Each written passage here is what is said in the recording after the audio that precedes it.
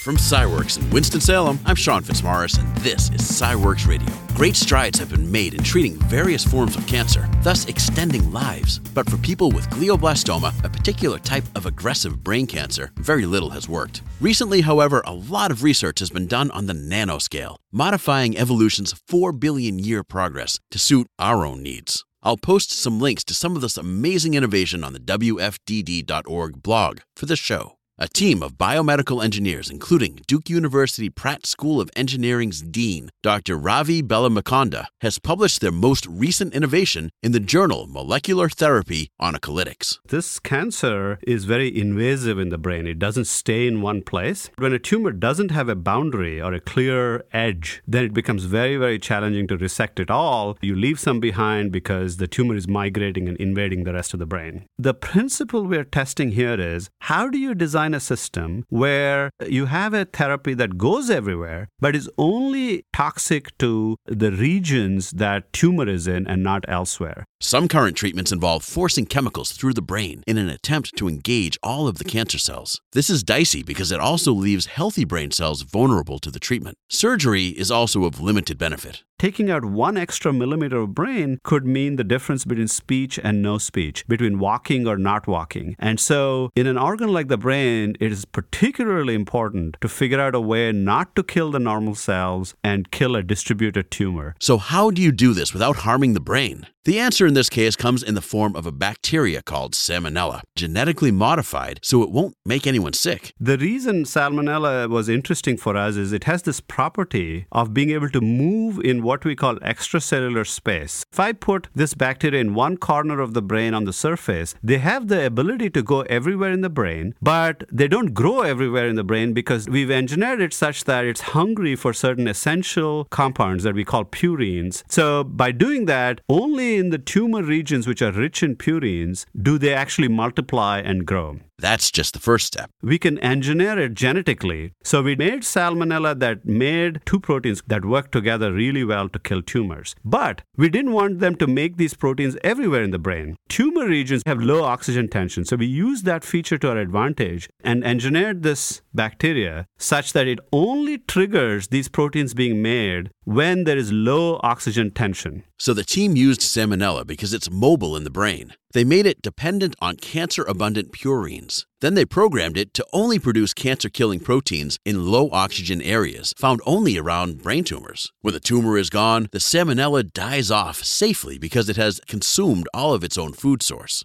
It's pretty genius, if you ask me. Using a lab rat model, this method has increased the survival rate by 20%. We are now trying to understand why it is that in 20% of the cases we had complete cure and in 80% of the cases we did not. It could be because in those cases, for some reason, the proteins that or the bacteria we injected were not as effective. Or it could be that there's variation within tumors and the really aggressive ones outpace the good that these bacteria can do. We see evidence that even in the cases of the animals that did not respond, initially they did, and then the tumor overtakes that response. So don't take me wrong, the 20% cure is amazing for a disease that we did not move the needle at all for so many years. We're very excited about that, but we're very interested in understanding how we can make that 40, 60, 80% of the cases or 100% with some luck.